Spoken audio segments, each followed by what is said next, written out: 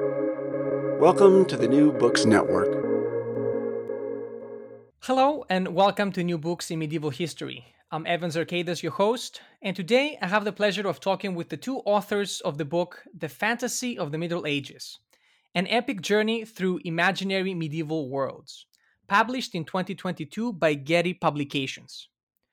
Dr. Larisa Grollemond is the assistant curator of manuscripts at the Getty Museum.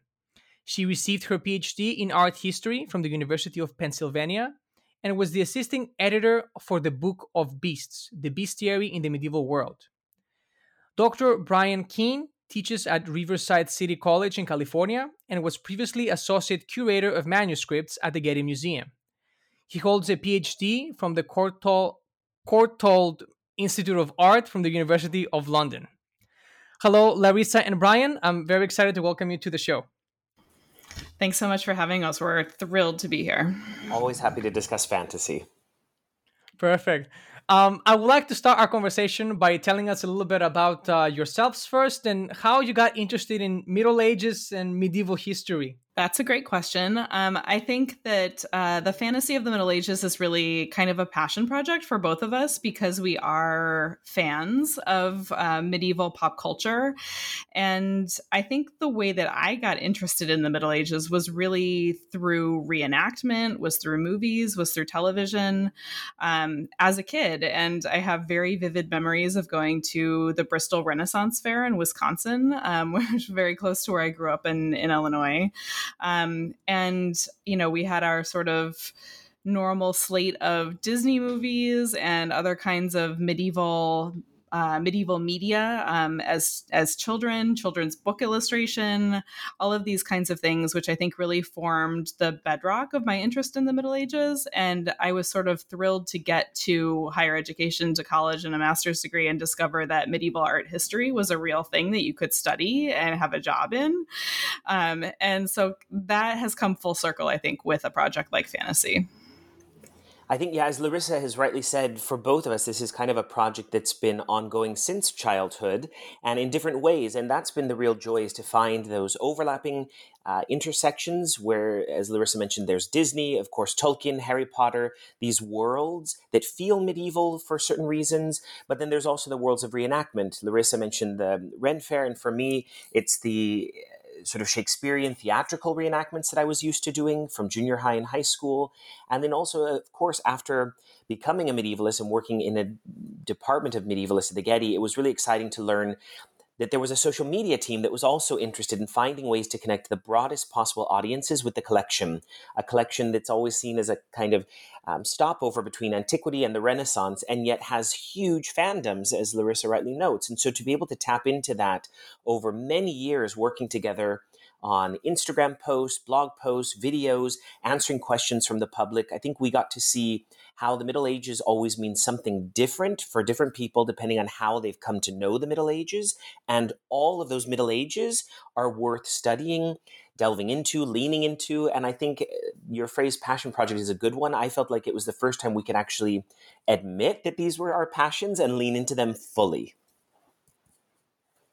Right, right. That's by reading your book, and the next question is about how did this book start? How did this project come into life? I was also thinking, when did I really realize what medieval was, or my first approach to medieval history? And I know many of our audience and everybody kind of have this very almost primordial sense of we know what medieval means.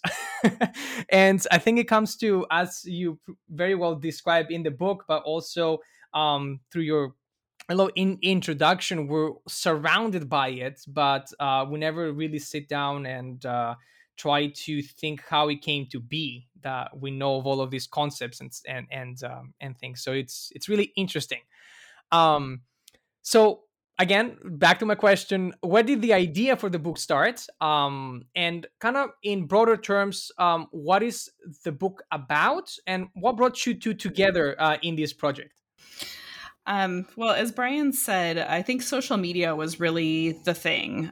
So we worked in a department of manuscripts together, and manuscripts has kind of been seen as a challenge in the museum, and it's as a difficult thing to quote unquote make relevant.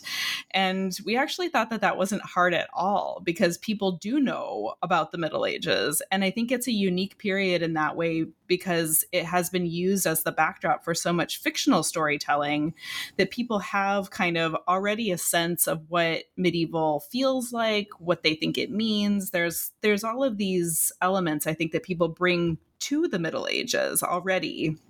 And so you don't actually need to explain a lot of background. And so when we were thinking about social media and thinking about outreach to a general public from a museum standpoint, we were really thinking about, well, how can we make the media and the material that we have in our department speak to an audience? And that was really by connecting it with popular culture. And so one of the things that we really took off as a successful kind of initiative was the Game of Thrones thing, which we called Getty of Thrones, which Bryan started. And then I came onto at a later point, but we sort of reconfigured it to be kind of more video based and more kind of audience based. And this was basically a pretty simple concept. It was joining Game of Thrones and watching Game of Thrones as it was airing, and basically recapping the episodes using images from the collection. And people really liked it because it was a way to kind of see what they were seeing in this kind of fictional, quote unquote, medieval world, fictional, but medieval-esque nonetheless, and then see it in real medieval art and make those kinds of connections. And so we started to get a lot of questions about, well, what is real about Game of Thrones, or what is medieval inspired about Game of Thrones? And I think that really asked us to reconsider the source material in a lot of ways. And so we were thinking about costuming and weaponry and shipbuilding and all these different kinds of topics that we had not thought about before. And I think that was the kind of launch pad for a variety of other social media efforts that were sort of about connecting medieval art and the images in the manuscripts collection to pop culture. So to Disney, to Curse, to other kinds of Arthuriana. And it was a really interesting way, I think, to bring out the connections between what people kind of already felt that they knew about the Middle Ages and then real medieval art, and see the kind of slippages or disconnections there as well, and figure out like what is fantasy about this and what is real history about this. And kind of, I think, making those distinctions was really interesting for both of us, because we were sort of like, well, where does this actually come from? And of course, medievalism has a very long history itself. And I think that's what got us interested in the topic. That was a very long answer to a simple-ish question. But Bryan, do you have anything to add? Well, I think you're right, though. Even the book itself is framed in this way. We begin with a preface by Michelle Clapton, the costume designer for Game of Thrones, but also for The Crown. And she partnered early on with the Getty for a program about her own sources of inspiration. And I think for many in the audience that evening, it was a real reminder that, of course, costume designers are deep into the research. They're looking at a range of sources. And indeed, Michelle's sources for that project were all over the map. And she was thinking about world building in creating costumes that looked believable and authentic, but not necessarily accurate to any one specific time, even though George R.R. Martin had very specific time periods in mind. And then the showrunners had their own ideas. We don't want to hear lutes and flutes, but give us deep organ and really intense chant and cello, and we'll feel medieval. So the project, as Larisa said, was a nice way to unpack all of that. And you touched on briefly on the Netflix series Cursed. That was another opportunity for us with our social media team to think, okay, what are the many Arthurian references in that new Netflix retelling? That yes, we're following the story of Nimue, the Lady of the Lake, but we have a Black Arthur, and we have lesbian nuns, and we have other magical beings. So we did dive deeply into looking at the roots for all of those, knowing that A24 was in production to create The Green Knight. And again, we were already hearing commentary, criticism, complaints about Dev Patel playing a Knight of the Round Table. And I think on every instance, when we started to see the pushback about medievalisms being inclusive of people of color, of queer relationships, we kept finding those precedents in the Middle Ages. And so even as we structured the book to begin with an Arthurian tale, that we felt was so familiar, we wanted to then kind of peel back the layers, acknowledging that, of course, there was an element of fantasy in the Middle Ages that we may or may not always acknowledge as art historians or scholars of this period. And then how can we look at the sort of major tropes or themes that we see? So we have a chapter that deals with typical characters that you would encounter, like the knight and the princess. And then we wanted to have an important central chapter about magic. I think that's the one, it's the longest of the chapters. It's the one that we went back and forth so much about. How can we further expand this chapter? And then we end with two segments, one on staging the Middle Ages, the reenactment culture that Larisa spoke about, and then the cinematic fantasy Middle Ages, which is the final chapter that's really looking at all the ways on film that the Middle Ages come to life. And in each instance, I think we succeeded, Larisa, at pushing back on the kind of white, straight, ableist, wealthy male Middle Ages that is so often presented, to share instances and evidence of a broader canon, let's say, of both medieval history and of medievalisms. That's what's so interesting, I think, about medievalism kind of broadly read, is that when we started to really dig into the history of it and look back at all of these different tellings of the Arthur story, for example, the idea of medievalism stretches back almost to the Middle Ages itself, and it's always different, and it's always changing, and it always reflects in some way the time in which it's created and the kind of social values, the kind of cultural context of that time and place. And we thought, oh, this is really interesting that 21st century medievalism points toward a more inclusive casting, a more kind of just a broader representation of the Middle Ages versus the kind of, even in the 90s, we were thinking about like Sean Connery and the sort of very romantic, very clean Middle Ages, and the kind of ebbs and flows of the aesthetic of the Middle Ages that really changes over time, really from as early as movies exist, there is movie medievalism, and it's changed so much over the many decades that we've seen it on film. And we did get a lot of pushback, I think, with some of the, we'll say, social justice material in the book, but it's really looking at uncovering some of these truths in the Middle Ages, but then also thinking about the way that scholarship on the Middle Ages is being thought of and written now, and how, in extension, the scholarship on medievalism is being written and being told now. So, we had some pushback on our Amazon reviews, for example, where this book is too woke, and we were like, well, I guess we've succeeded.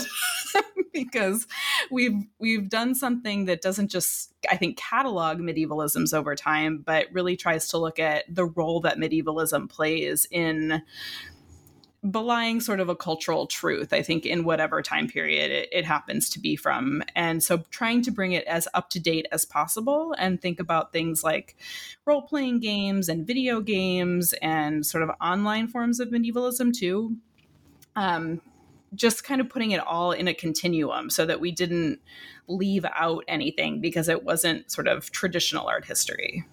Well, and I know that we're sort of going long on this question, Evan, but I think it's such a good one because it's one that I feel that we continue to go up against even within our field, not up against in an oppositional way, but we continue to face. And your point, Larisa, is a good one because, one out of the 6 seasons that we ended up recapping for Game of Thrones, for example, one of them early on, we did focus on sort of fact-checking the Middle Ages, but that after a while felt a little bit too much like the gotcha moments. And it also, to me, I was then wanting to resist the armor folks, especially. I love the armor folks out there, but I was not going to sit there and watch every episode to try to say, oh, the hilt isn't right, or oh, the scabbard's wrong, or oh, the helmet's off, the mail isn't correct. I was more interested to see when the public resisted seeing any kind of diversity in the Middle Ages. That was the fact-checking I was here for, to say, in fact, there were powerful Black kings and queens in the Middle Ages. This is nothing problematic. This is not a woke culture. This is not fictitious. This is part of the medieval history. It's even a part of the medieval fantasy or imaginary history. So that was the kind of culture that I was more interested in deepening, and I think bringing Larisa onto the project really allowed us to do that, because I remember from the beginning, Larisa, you had such a better sense of how can we actually get to the heart of what people are bringing to the table, rather than what did feel like a pull the rug out from under them and say, well, actually, yeah, you're right, that's scabbard. I think that's interesting, though, because I think something that was surprising to me and something that I had not thought deeply about when we were doing the Game of Thrones project is how much people know about the Middle Ages and how much they think they know about the Middle Ages based on this super long tradition of medievalism. And so it wasn't really that people had, the wrong idea about the Middle Ages or really needed, their perception of correct armor and castle walls corrected or something like that. But they had been so steeped in the tradition of medievalism, which was really more powerfully tied to the Victorian period and the kind of like regressive sexual mores of that period and the very limited kind of thinking about who and what constituted the Middle Ages and where and when the Middle Ages was. And people had received that, I think, so strongly that medievalism itself has actually conditioned the reception of new medievalism much more than history has. And so thinking about that really long legacy, I think, was a really fascinating part of that project. And I think something that made me want to write the book that we did, which was not fact checking. And it wasn't sort of saying, well, this is fantasy and this is real. It was really about this kind of reflexive view of medievalism and how it still is impacting not just our study of medievalism and the reception of new medieval inspired media, but it actually really inflects the study of history itself. And it really has kind of taken on this new life and really does affect the way that people broadly, the general public, but also scholars, I think about the period itself and the degree to which we can see diversity and inclusivity as part of the period because we're so steeped in that tradition ourselves. Right.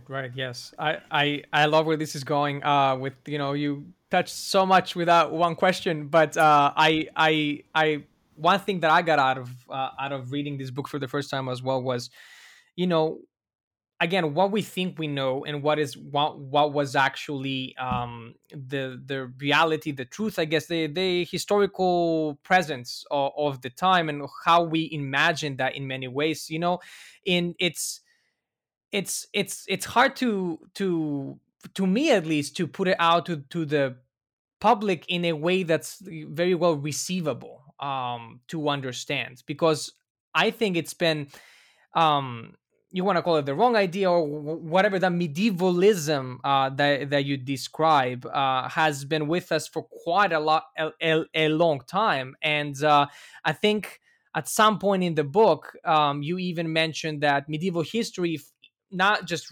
recently, the 18th century or so, even before then, even in medieval times in many ways, has been reimagined and constructed and a lot of elements been added to it. So it's not something that is a product of the past few years, right? It's been something that has been continuously cultivated and expanded from even before I could think that it will be possible. Like even in the Middle Ages, to think that some of the stories that they say is actually fantasy in many ways, and maybe they are seen as truth down the line and being adopted as such, really brings a lot of great questions up. But before I think I want to continue more, we bring these words up a lot. So, and there is a section on your book that you describe them a little bit. So the difference and definition between what is medievalism and fantasy. Because we already said medievalism many times, and I want to make sure that everybody understands how this book uses the concept of medievalism. I think we've taken a very broad view of medievalism, and it is multimedia and sort of stretches in as many different directions as you can imagine. But I think we use the term medieval really to mean things that happen in global Middle Ages from about 500 to 1500. That's kind of the typical date range that we use all over the world, not just in Western Europe. I think that's something that was very interesting to us about medievalism, is that it really encompasses only Western Europe in a lot of ways. And so thinking about medievalism in an expanded view, I think opened up a lot of really interesting new directions, anime and manga, for example, and sort of looking at different global traditions, pop culture traditions as well.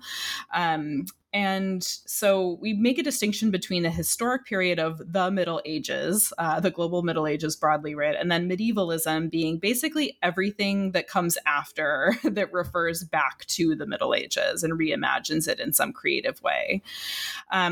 The difference between, I think, medievalism and fantasy is a really fascinating and very thorny, difficult distinction to draw.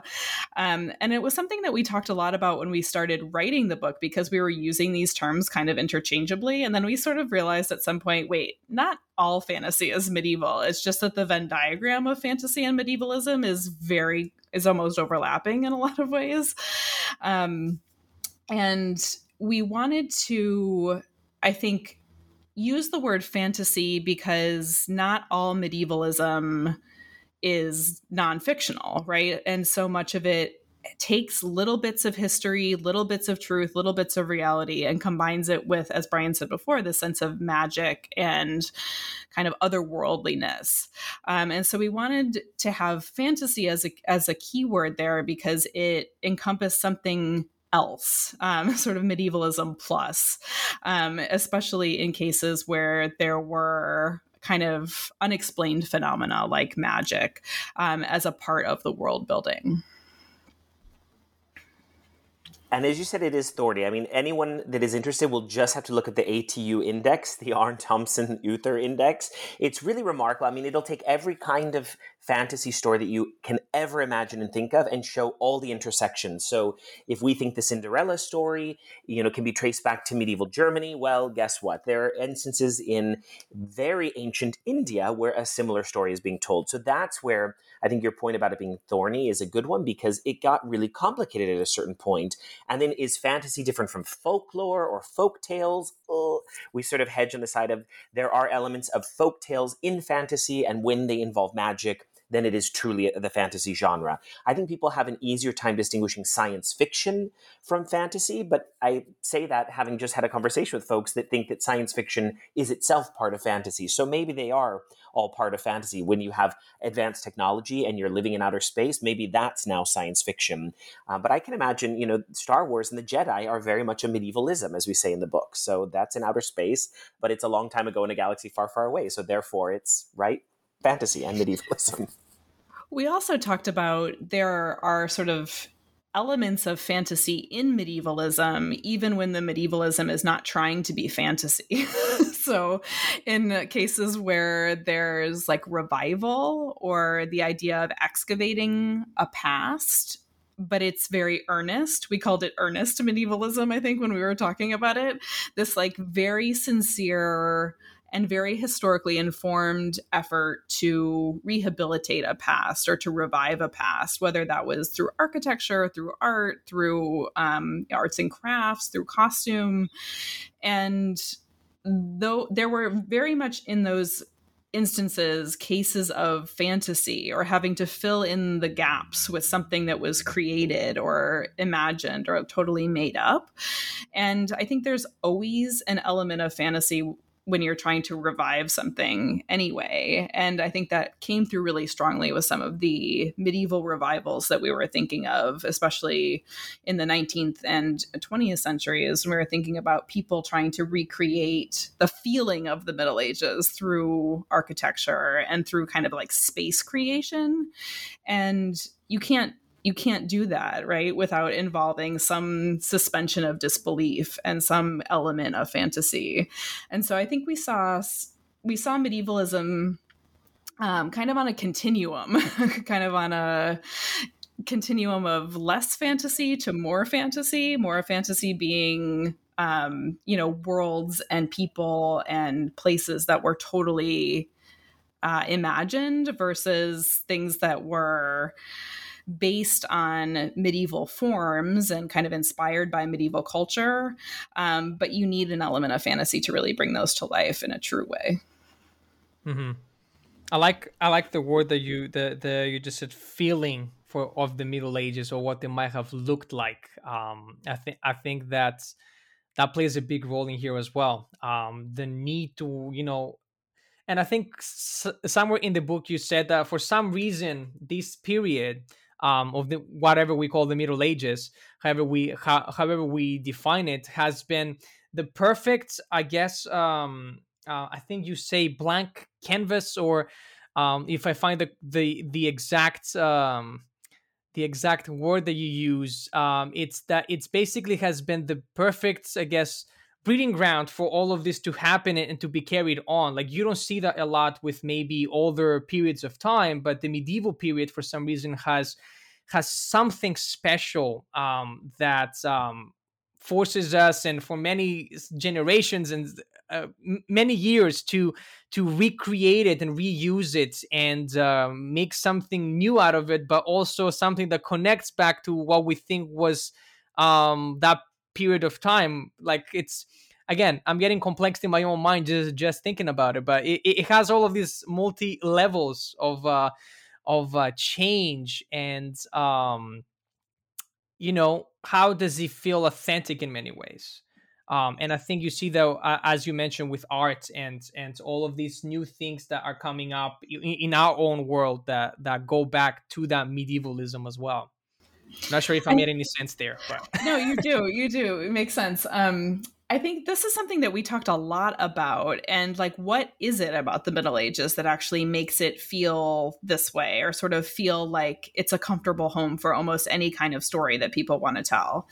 And I think there's something about the Middle Ages being really inextricably bound up with the idea of magic and the idea of like things that can't be explained. And I really think that it has so much to do with the advent of children's literature and the kind of setting of these really timeless stories, and stories that feel unconnected to any kind of really specific time period. The kind of melding of those stories with the Middle Ages aesthetically. And I think that really happens through children's book illustration, where you have these tales that have come down from a variety of different sources. Some of them actually are medieval, many of them are not. But you have them all being set in magical forests with ruined stone buildings, and there's a witch and a wizard, and there's a prince and a princess, and they all are dressed in this sort of like medievalish clothing. And so there's a way, I think, that the Middle Ages sort of becomes synonymous with the idea of magic. And because it is a place where anything can happen and all of these magical creatures live, these magical people live, that the period itself then becomes sort of flexible, and it can stretch out in almost any direction, and sort of it becomes at once non-specific in time and like timeless in a way, but then also has these really particular aesthetic boundaries in the same way, so that we would expect to see something that is fantastical or something that is magical as medieval or as looking medieval, even though it's not really connected to any particular time or place through any really specific detail. It just feels that way. And I think there's something kind of interesting about that, because it is legible to people, even though they don't really know why, or they can't really identify, well, that's a 13th century dress or a 14th century arch or whatever it is. They just understand it to be a particular thing. And that thing, really broadly speaking, is medieval. But what does that really mean? And I think that's what we were really trying to get at with fantasy.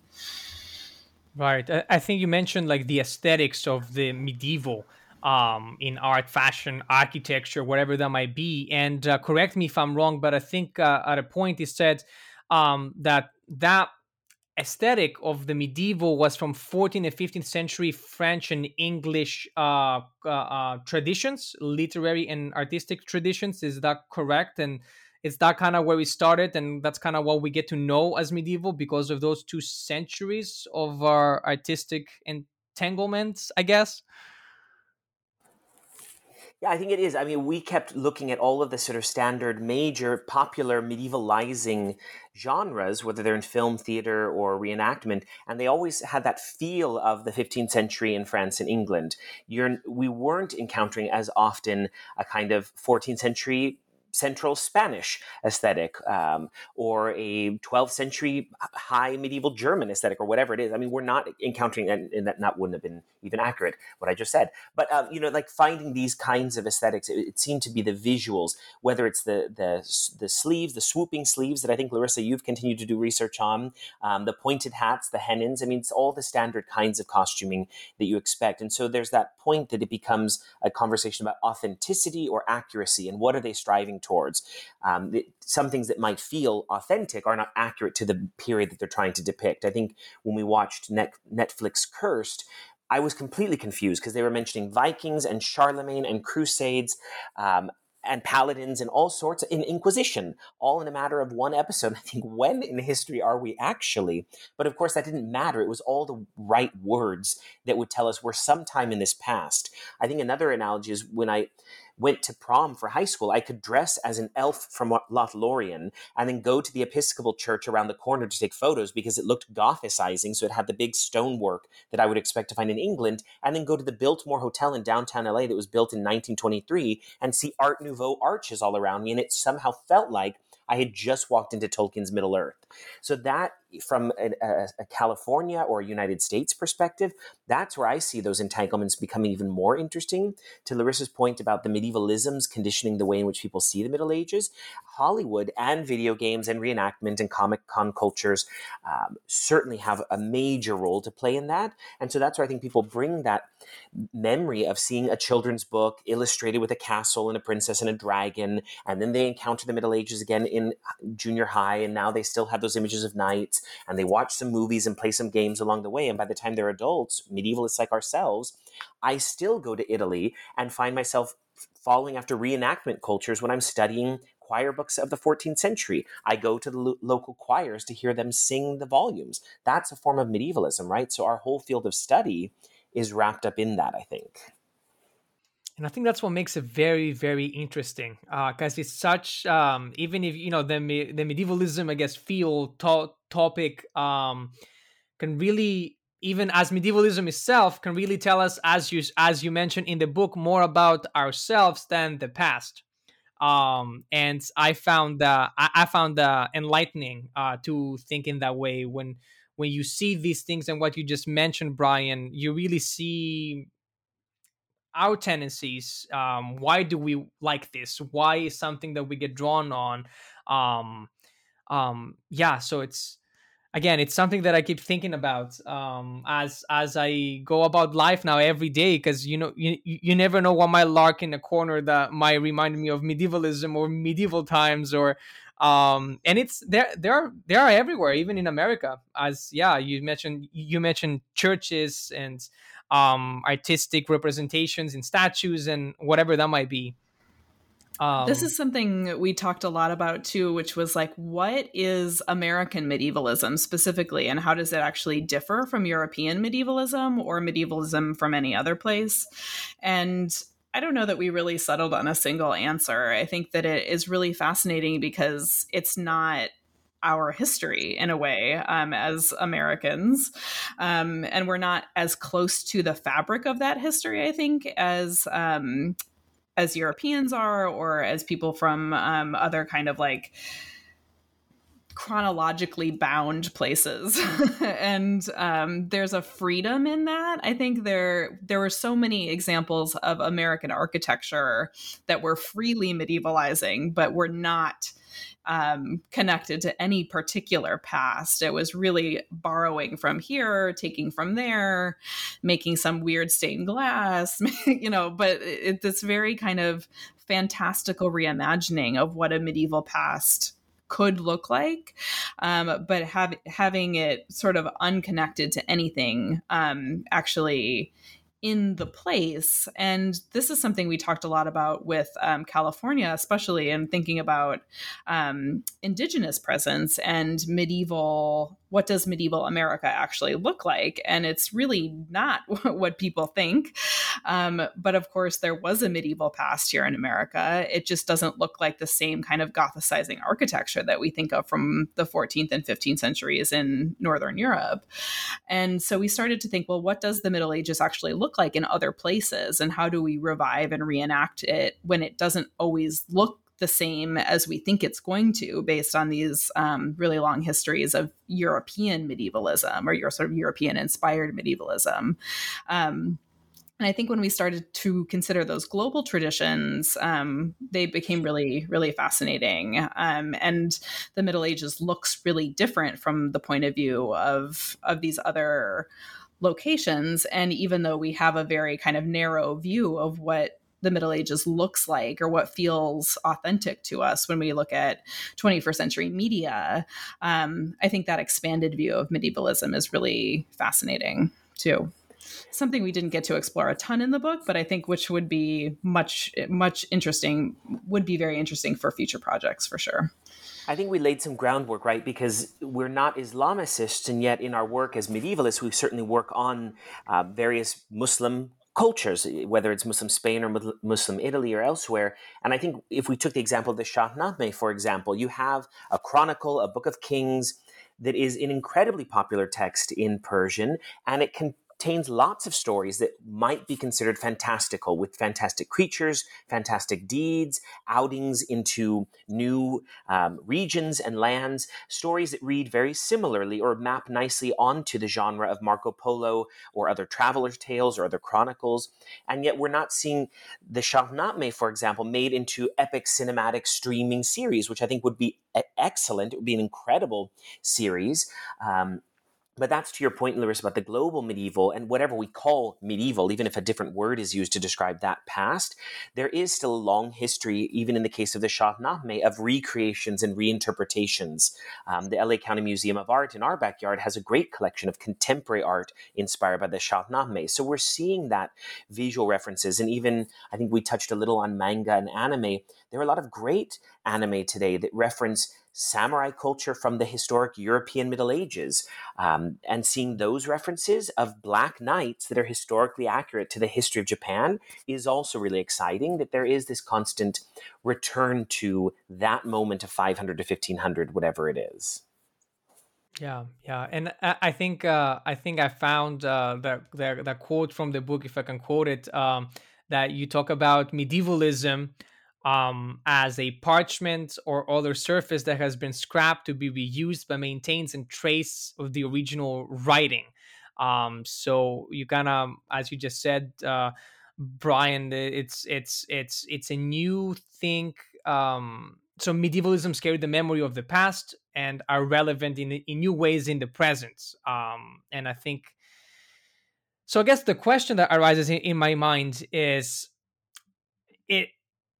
I guess from your experience, what has been how has it been received from the public? The undertaking of really looking at, okay, you see these two images, this is medieval, this is medievalism.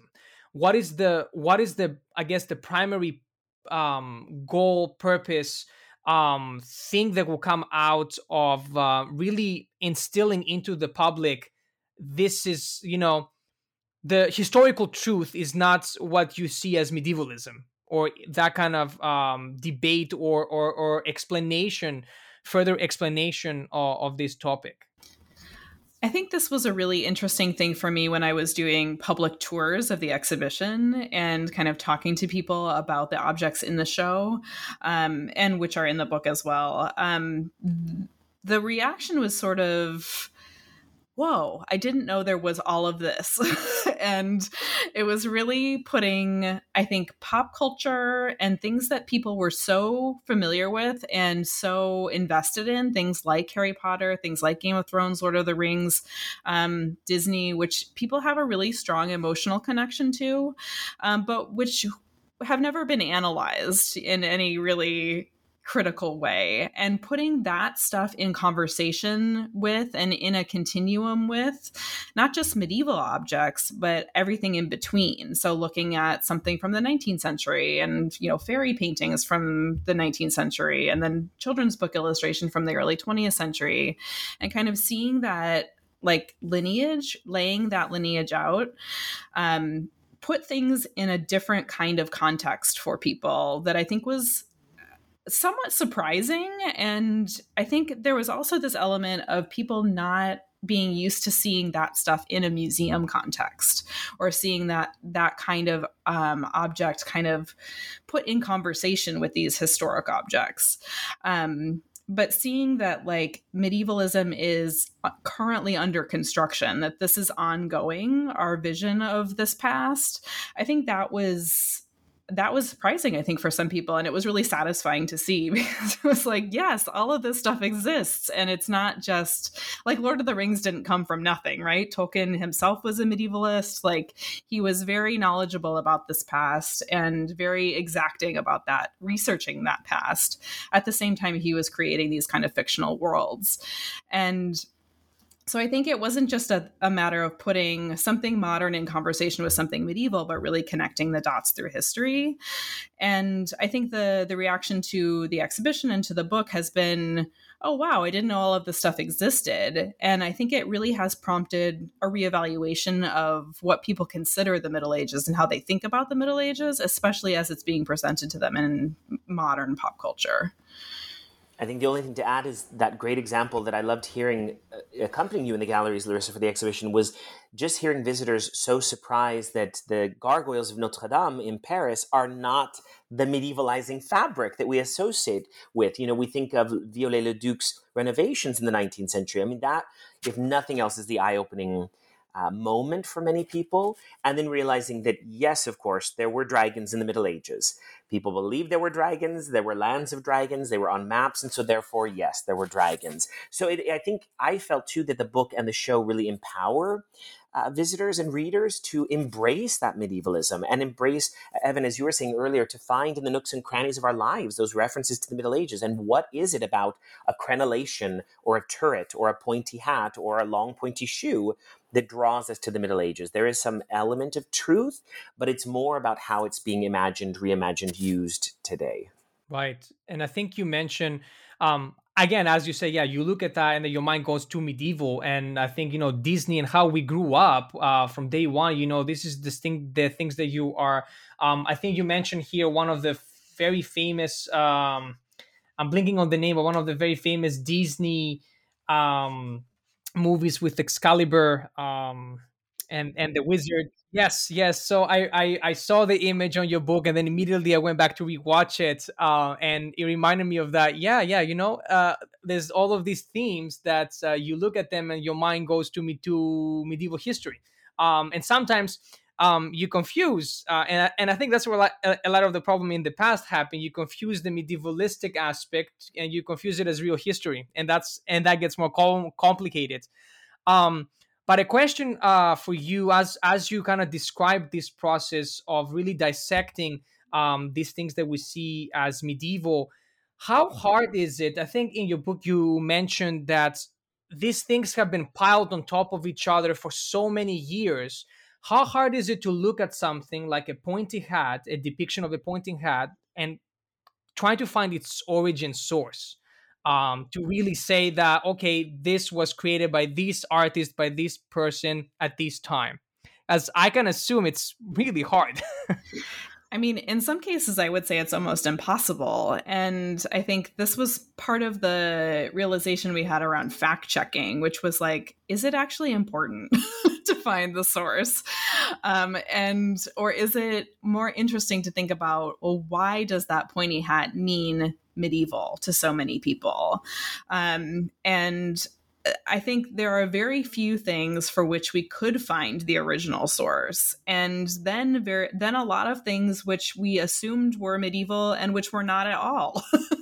So we were able to find, little kernels of some of the fairy tales and kind of folk tales that we were thinking about in medieval literature, but then many that we couldn't at all, but which feel very medieval to people, and which I think people were surprised to find were not medieval at all. Things like fairies and like the visualization of these kinds of creatures, which is very much part of the 19th century, but which has been read back into the period and feels authentic, even though a medieval person would never have recognized it. And I think that kind of tension or that dialogue between past and present was the more interesting thing. And very few very few kind of individual aspects of medievalism were we able to really trace back. Although we do in the book talk a lot about the kind of nature of medieval storytelling and the kind of elements of fantasy that are present in manuscript culture of the Middle Ages. And so we were sort of looking for like the medieval spirit of things, I think, in the source material. And we're really thinking about, well, what is it about like medieval fantasy culture that gives rise to these kinds of things, or that makes the period feel like it is a comfortable home for these things? And so we were thinking a lot about manuscript images of Alexander the Great and these sort of like adventure fantasy tales, which would make such great movies or limited series, but which even in the Middle Ages, even in the illumination culture of the Middle Ages, manuscript images are not documentary. And so they have so many of these same elements of adventure and fantasy and magic that we see in later medievalism. And so I think uncovering that part of the source material was actually the more important thing, that kind of like spirit of storytelling, more than it was kind of finding the individual source material for any particular character or aspect of medieval worlds. Right. Yeah. Now that you mentioned Alexander the Great, you guys do have in the book this incredible. I haven't seen it before. Alexander the Great reimagined in this very very medieval, probably English or French again, going back to that point, setting and everything, and it reminded me of the many depictions of Aristotle as well. That he's shown as this Pope-like figure in many ways, and again, quite interesting to go back to the point that we see the past in our own eyes through that medievalism perspective. I guess a fun question: what's your favorite medievalism, or an aspect? Like, what do you enjoy digging into? For me, it's Tolkien all the way. I will never tire of the works of J.R.R. Tolkien. Everything that he created, everything that has come after Tolkien, continues to fascinate me. I think I have to say, I have been saying reenactment generally, but Bryan and I, to sort of celebrate the end of fantasy, took a group of medieval scholars to medieval times here in California, to the Buena Park location. And the idea of reenacting medieval jousting and sort of medieval combat, and having this audience that is like emotionally invested in it, and it's not just like it's dinner theater, but it's something else, and like something else is happening there. And I think the idea of medieval reenactment is so fascinating to me because it is so popular still. I mean, there are like several medieval times locations across North America that do several shows a week to adoring crowds. And there's something about the Middle Ages, I think, that makes it reenactable. And I think it's so fun. And it's so fun to be immersed in that kind of world. As I was doing some of the tours for the show, I was saying to people, there isn't like Victorian land or ancient Greek world. And like, I would love that to be the case. Like, I would definitely go to those places, but there's something about the Middle Ages that makes people want to experience it. And I find that really fascinating. And I think sort of an ongoing source of interest for me is just what draws people to these places and what makes them want to keep coming back, even if they have no connection to the Middle Ages at all in other parts of their lives. Yeah. And I personally see them, new ones keep popping up even in New England as well. So there is definitely a market out there for this. And, I personally, knowing that these things that I enjoy as medieval are medievalisms, I still enjoy and I like imagining myself in these things, listening to the flute music and whatever is accompanied as medieval as well. Like, I know that it's a medievalism, but I still enjoy being part of it and imagining myself in those situations as well. And I think a lot of the people that are into this culture, I guess, I want to imagine that they feel the same way. There is something more there than a reenactment or just enjoying it. I think something deep inside us, I guess, which might be a source for a different book. We've been talking about this too. There's a real kind of, I think there's a tendency among academics to kind of separate their academic interests from their personal interests. And sometimes these kinds of things, medievalisms, are talked about as like a guilty pleasure or something that like you shouldn't indulge in as a serious academic. And I just think there's no way to separate your experience of the world and kind of pop culture from your scholarship. And to ignore these things, I think, is to ignore a big part of what makes us medievalists. And to not just to contend with that in modern life, but to really embrace it and kind of see that as a real advantage that we have as medievalists, because people are interested. They want to know things. And so I think working with medievalism instead of against it is really part of our practice. And I think writing this book, I think, has opened up a whole different kind of set of avenues for not just connecting with the general public, but really making scholarship relevant in a new way and really thinking about the role that these kinds of things have in everyday life, not just for the general public, but for us as scholars, and to really reflect on that, I think, is such an important part of this work.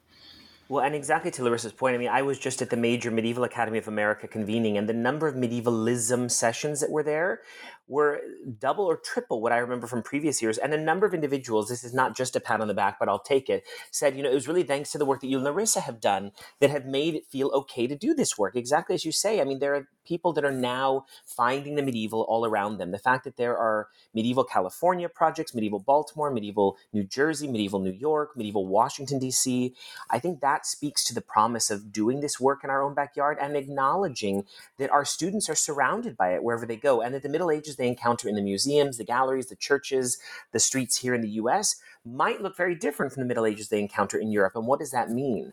And then also, yes, I am all here for leaning into every guilty pleasure that we have of medievalism, because I will watch every trashy animated or live action medievalizing thing on any streaming platform and then quickly text Larisa and say, well, that was garbage, but at least I enjoyed it for the last hour or whatever.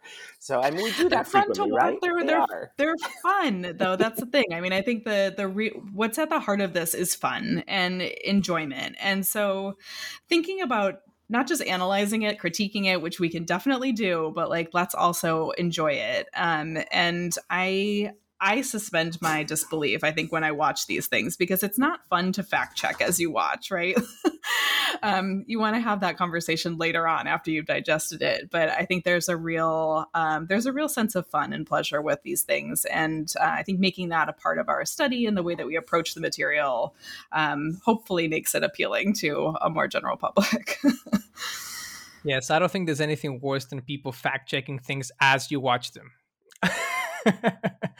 Unless it's to say, oh, that's another instance of the unicorn tapestries appearing in an unexpected place. That's okay. We'll do that frequently. But yes, the armor, no. Exactly. Well, thank you. That was a very fun answer to the question. We're coming up to time. I have a question that I really think will benefit, and it really ties back to what you just said a few minutes ago, Bryan. At the end of the book, you mentioned that, and I'm going to quote here, the future of medieval studies, of museum presentations of the Middle Ages, and of medievalism itself must be audience-driven. Be in dialogue with an expanded global public, seek to break down disciplinary and departmental divisions, and be mobilized to dismantle harmful stereotypes about the many parts disguised as medieval. So what do you mean by audience-driven, and what are some suggestions that you might offer under this proposed framework for the future study of this? I mean, in my mind, audience-driven means inclusive. And so medieval studies is not just for medievalists, and it's not medievalists writing for other medievalists. I really think that when we're thinking about not just scholarship, but public scholarship, museum presentation, really cannot be in a vacuum. We cannot just be talking to ourselves, making an exhibition, and then never talking to our audience. I think something that was so transformational... something that was so transformational about the Game of Thrones project was really hearing what people had to say about the Middle Ages and using that as inspiration for what we did in our scholarship and in the galleries. And I think that dialogue has really changed the way that I think about presenting medieval art to an expanded global audience and not just to people who are thinking about the Middle Ages all the time like I am. Yeah, I agree. I think even as a curator, what I kept thinking is that if we already know that we receive like 2 million visitors to the Getty Museum and less than 1% are scholars, but upwards of 15 to 28% are school-age children in a state that has something like 5.5 million children, all of whom will go through a fourth grade curriculum that introduces the Middle Ages, some of whom will continue on to a junior high and high school curriculum that encounters the Middle Ages, and all of whom will likely have encountered the Middle Ages at some point before the age 10, based on a study that was done by the Medieval Academy in like the 80s. So if we already know that, I just kept thinking, why do we often present our exhibition proposals and book ideas geared towards that less than 1% scholarly audience? Of course, it's an important audience, and I think we come to curation as scholars. I didn't go to school to be a curator, for example. I knew I wanted to study what I wanted to study, but if we already know that those audiences that come to the Middle Ages through popular culture or through their educational curriculum far outnumber, then I think we have to be listening. And that's where social media truly became the most important place, where we were receiving hundreds of questions, just a deluge of questions that were so smart. We did get the sort of what we might call silly questions, but even the silly questions, I think, came from a place of real earnest desire to know. Did they wear underwear in the Middle Ages? It sounds silly, but of course it allows us to dig, well, how often would they have worn underwear? And did they wash the underwear? And was it one pair of underwear? There was so much wealth of information there that I think we can learn from. And so that's where I think, to the point of, let's not hide behind like being embarrassed by our guilty pleasures, but realizing that this is part of a huge global community that has invested something in this field for a good reason, and we should want to know why. Perfect. Thank you both so much. I have so many more questions that came up from reading this book, but I think we're up to time. I thank you again. I would like to ask the last question before you go, and that is, what are you up to nowadays? Do you have any other fun projects that you're working on? Well, we're always up to something. So I'm working on a couple of upcoming exhibitions at the Getty Center. The next one, which opens at the end of August, is called Graphic Design in the Middle Ages, which is about page layout, information visualization, all the kind of creative approaches that medieval scribes and artists take to designing books. And then the show that I'm really excited about after that, for February of 2024, which seems like a long time from now, but it's really not in museum time, is a show called Blood, which will be about the many iterations of medieval blood in devotion, medicine, speaking genealogically, all about political violence, things like that. But the show is going to be, I think, really cool because it puts medieval objects in dialogue with some contemporary photography, objects of contemporary art. And I think, hopefully in dialogue with the audience and with our visitors, I think it will uncover some really interesting connections across time. And I'm very excited for Larisa's Blood project because I think it will be very important for the field, but also get people thinking about blood in new ways. I'm sort of finishing a project on choir books in the Middle Ages that came out of my dissertation, so I'll be back in Italy very soon in residency, and that will be great to return to, as one of my former colleagues said, the serious work of our scholarship as medievalists, of which I think all of the work we do is serious, whether it's medievalism or choir books. But then also working on a few projects related to gender and sexuality in the Middle Ages, for handbooks on gender and sexuality, and then an exhibition project that's still fomenting about contemporary artists who have thought about the Middle Ages in creative ways to say something about gender and sexuality. Wow, those are both very interesting, and I'll definitely have to visit the Getty Museum next time I'm in California as well. Best of luck to both of you for those projects, and I thank you again very much for being on the show today. I really enjoyed it. Take care. Thank Thank you you so much.